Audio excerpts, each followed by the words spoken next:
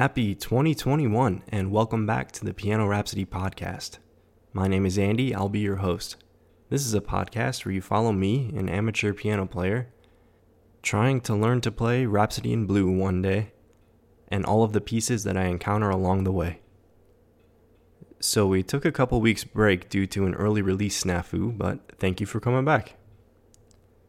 From here on out, you can expect a new episode every Tuesday, and I've made it my New Year's resolution to stay true to that for at least a year.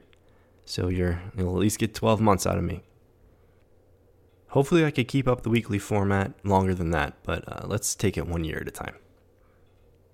So I feel like this is our first real step into this journey. And thinking about where to go can be kind of overwhelming. But I've given it some thought, and I think a perfect place to start would be to explore some preludes. So over the course of the next 5 weeks, we're going to take a look at 6 preludes.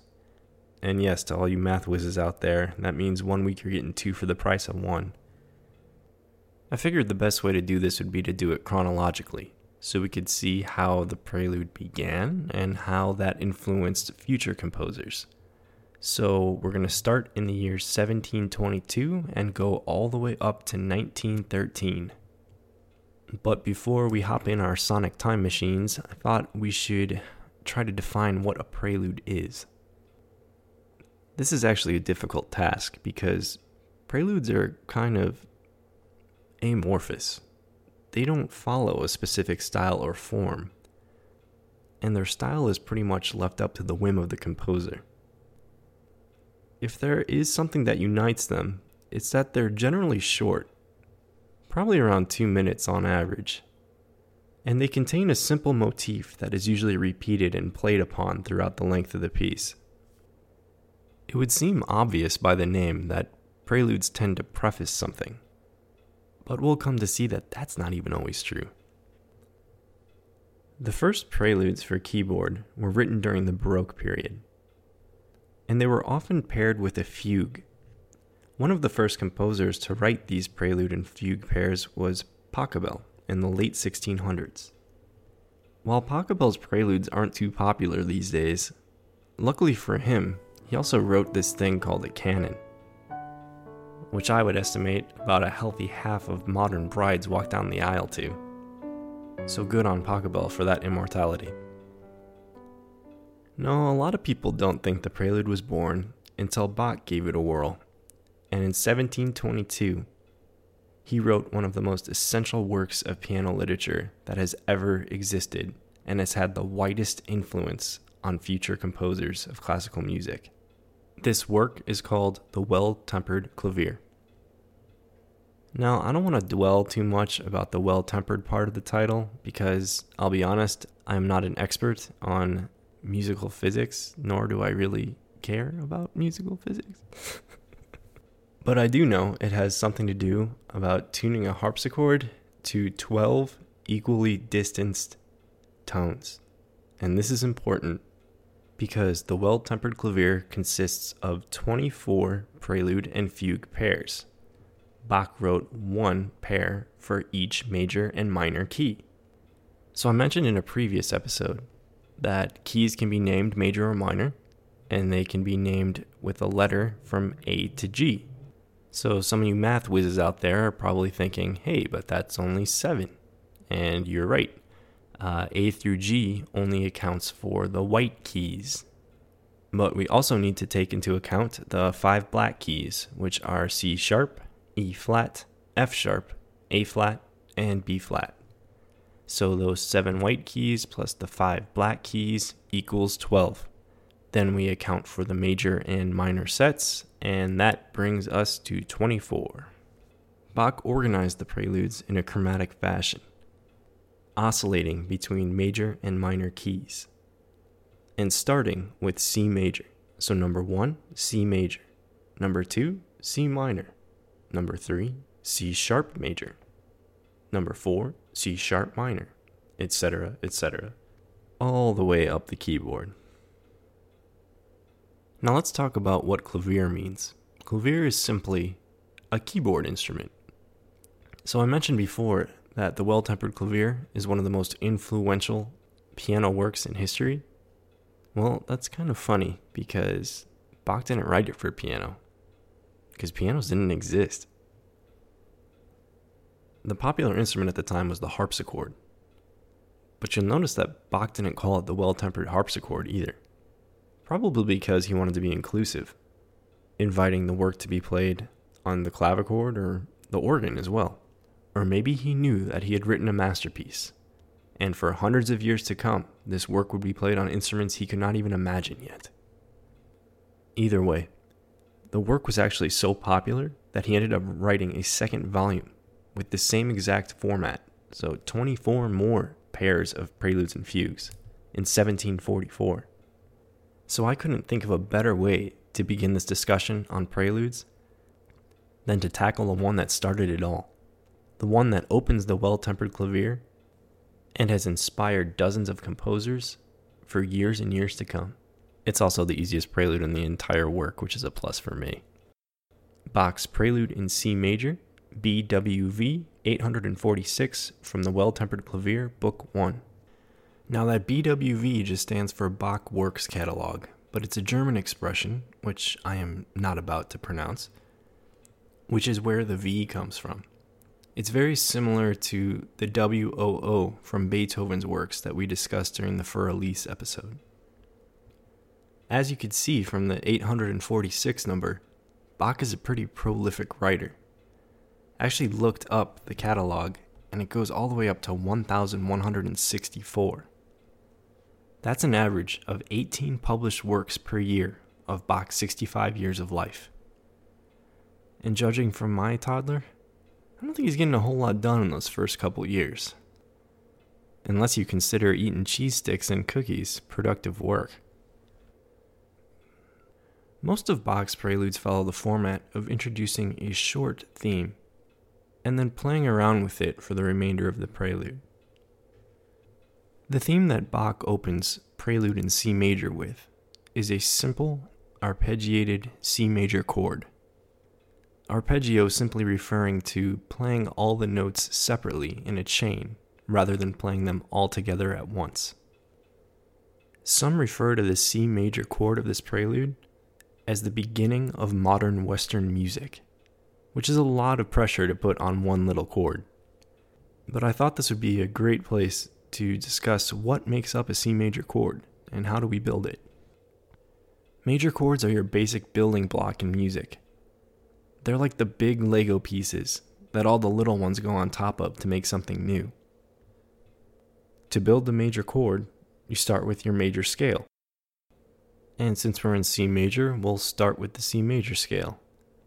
The C major scale uses all of the white keys of the piano, starting at C. So we have C, D, E, F, G, A, B, C. And from the scale, to make the major chord, we take the first, third, and fifth notes. Easy, right? And that works with every major scale. So let's take a listen to the C major arpeggiated theme that Bach opens the prelude with. And that's it. From here on out, Bach just uses this theme and plays around with it. There's no melody to this prelude.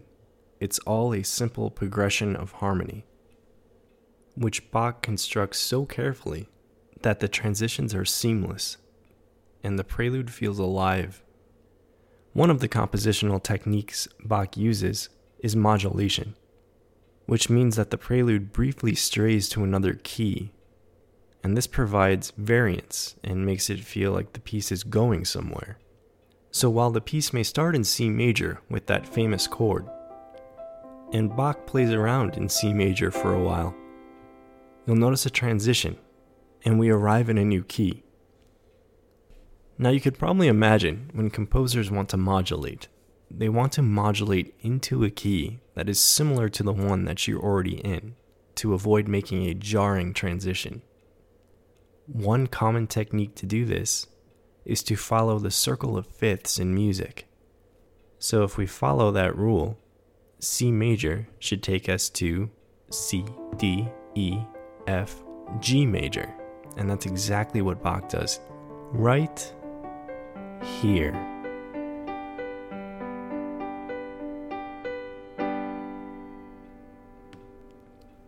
So Bach stays in this new key for a little while. But it doesn't take long before we go back to the home key. And he provides another transition from G major right back to C major.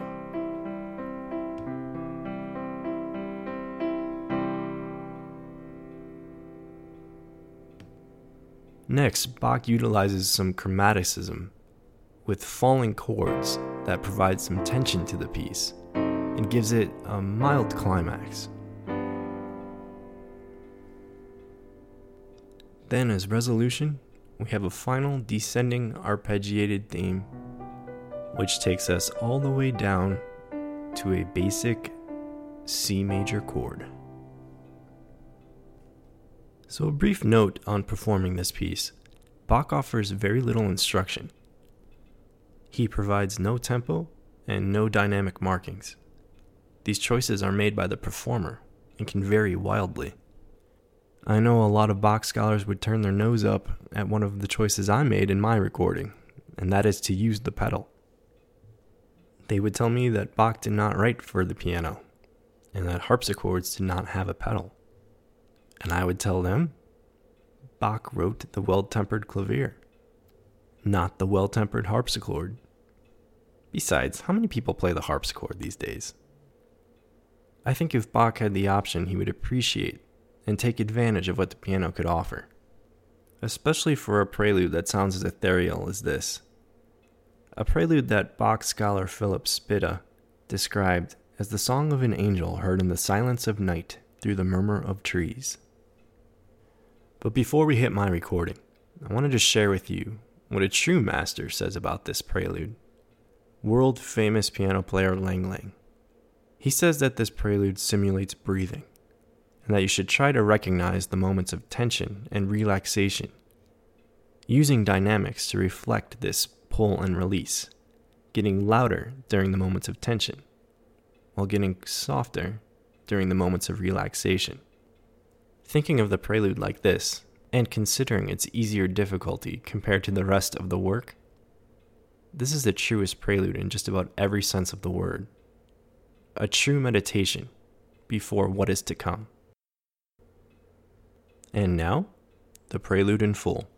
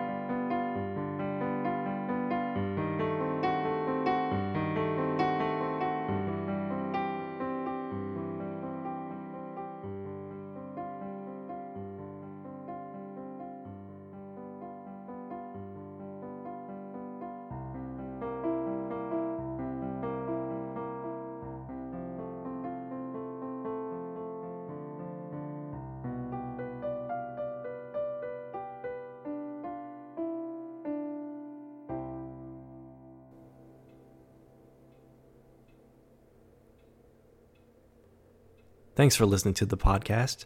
You could find a standalone recording of this prelude in the podcast stream. You could also find me on Twitter at Piano Rhapsody, and feel free to email me at pianorhapsodypodcast@gmail.com.